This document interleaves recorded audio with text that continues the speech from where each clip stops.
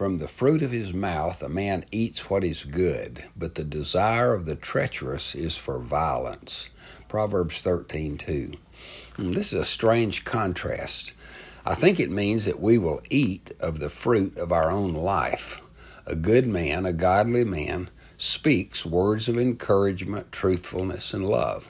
As a result, he will feed on the very fruit that he's providing for others. That's the easy part of the verse. One translation renders the second half, but the appetite of the treacherous feeds on violence.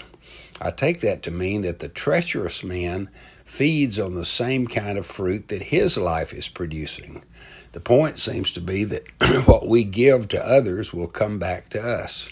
This is the sowing and reaping principle.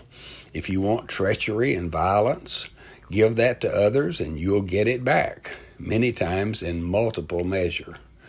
However, if you have an appetite for mercy and kindness and grace, speak that by word and deed into the lives of others. Father, let us sow seeds of kindness, knowing we will reap what we sow. Amen.